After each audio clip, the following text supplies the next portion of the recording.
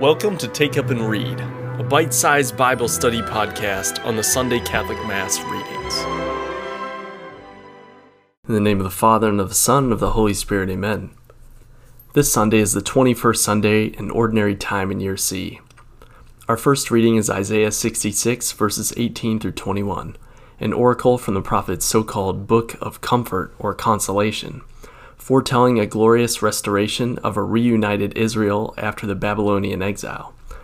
Isaiah wrote before the Babylonian exile of the kingdom of Judah, but lived long enough to see the exile of the northern kingdom of Israel to Assyria. A textual note on the nations mentioned in verse 19. Put was in modern Libya, Lud, Mosak, and Tubal were in modern Turkey, Javan in modern Greece, and the precise meaning and location of Tarshish remains unclear. Isaiah proclaims that the Lord will send fugitives to the nations, who will not only bring back the lost exiles of Israel, but will proclaim his glory even to the Gentile peoples. This gathering of Jews and Gentiles is for a liturgical purpose, the worship of the true God in Jerusalem. Most astonishing is the implication that some of these Gentiles the Lord will take as priests and Levites. A radical departure from Numbers 18 verses 1 through 7, where the priesthood is limited to the descendants of Aaron and the other temple ministries to the rest of the tribe of Levi. While the exiles of the southern kingdom of Judah comprise mostly of the tribes of Judah, Benjamin, Simeon, and Levi, largely returned to the Holy Land, most of the exiles from the northern kingdom of Israel did not, thereby becoming the so-called lost tribes. Moreover, non-Levites were not given ministerial positions in the rebuilt temple, nor were priests taken from any but the descendants of Aaron. To have Gentiles serving in such roles remained even more unthinkable. The true fulfillment of Isaiah's prophecy, however, comes in Jesus' establishment of the Catholic Church, the new Israel. Our Lord sent his apostles and disciples to all nations, preaching in the synagogues of the diaspora Jews around the Roman Mediterranean world, as well as drawing Gentile converts in the same cities. From among these baptized were chosen qualified men, both ethnic Jew and Gentile, to become priests of our Lord's new covenant. The descendants of the lost tribes were no doubt among the mixed populations that received the gospel in the first centuries of the Church. Indeed, we can even say that the presence of diaspora communities served to prepare the Roman world for the preaching of the gospel by the early Church. This was the beginning of a new age in salvation history, when the fruit of the chosen people of the Old Testament was extended to the whole world, with faithfulness replacing ethnicity as the criterion of God's people. This is the point Jesus will make in this Sunday's Gospel. Our psalm this Sunday is Psalm 117, the shortest chapter in the Bible and the last of the Hallel Psalms, so named because they use the phrase, "Praise the Lord." These psalms were especially used during the three great Jewish feasts of Passover, Pentecost, and Tabernacles.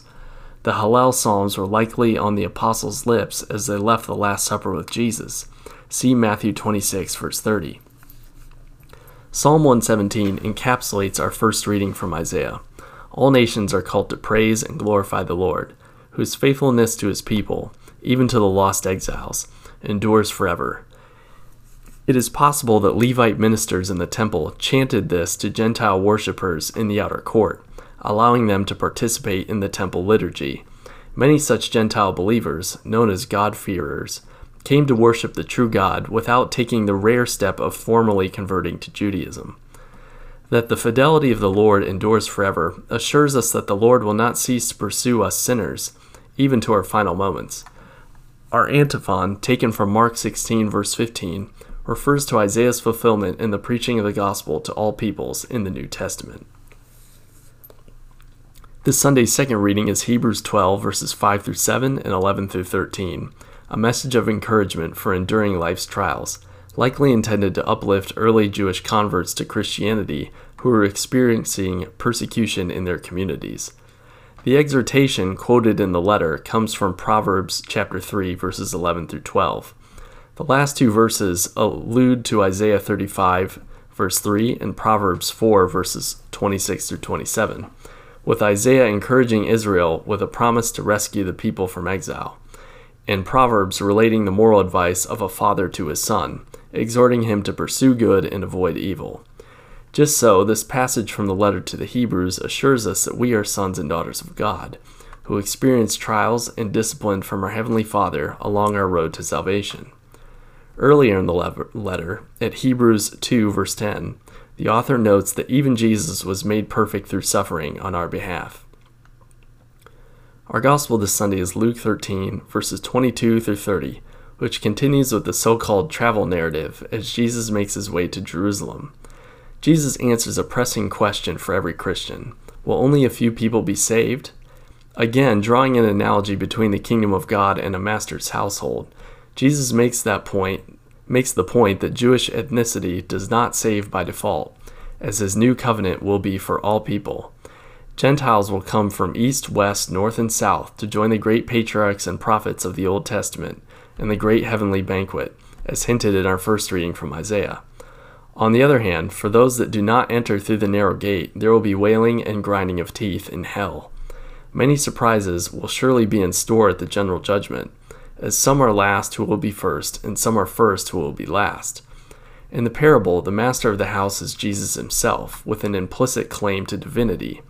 Those knocking at the door refer to their Lord, the scriptural salutation for God, as the one who drank in their company and taught in their streets.